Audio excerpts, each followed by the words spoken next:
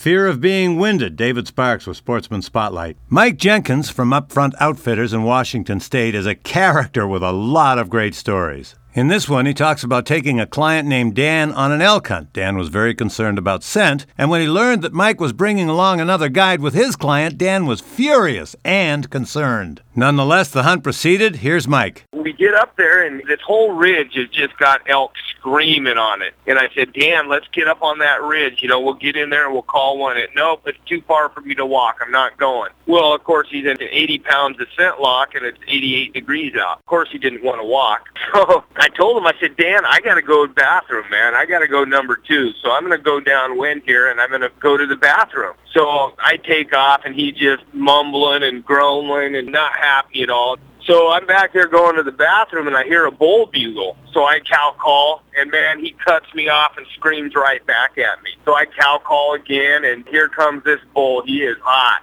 So I finish up, and I go running down the hill, and I get right next to Dan, and there's 4 of us, and this bull's coming in, and all of a sudden I look, and I see the bull's feet, and I can hear him clicking rocks. I'm like, Dan, knock an arrow. So he draws an arrow, and the bull walks out, and he smacks that bull, just hammered it, dead center mass. And after I looked up and saw the shot, I said, hey, how's that for scent control? David Sparks, Sportsman Spotlight.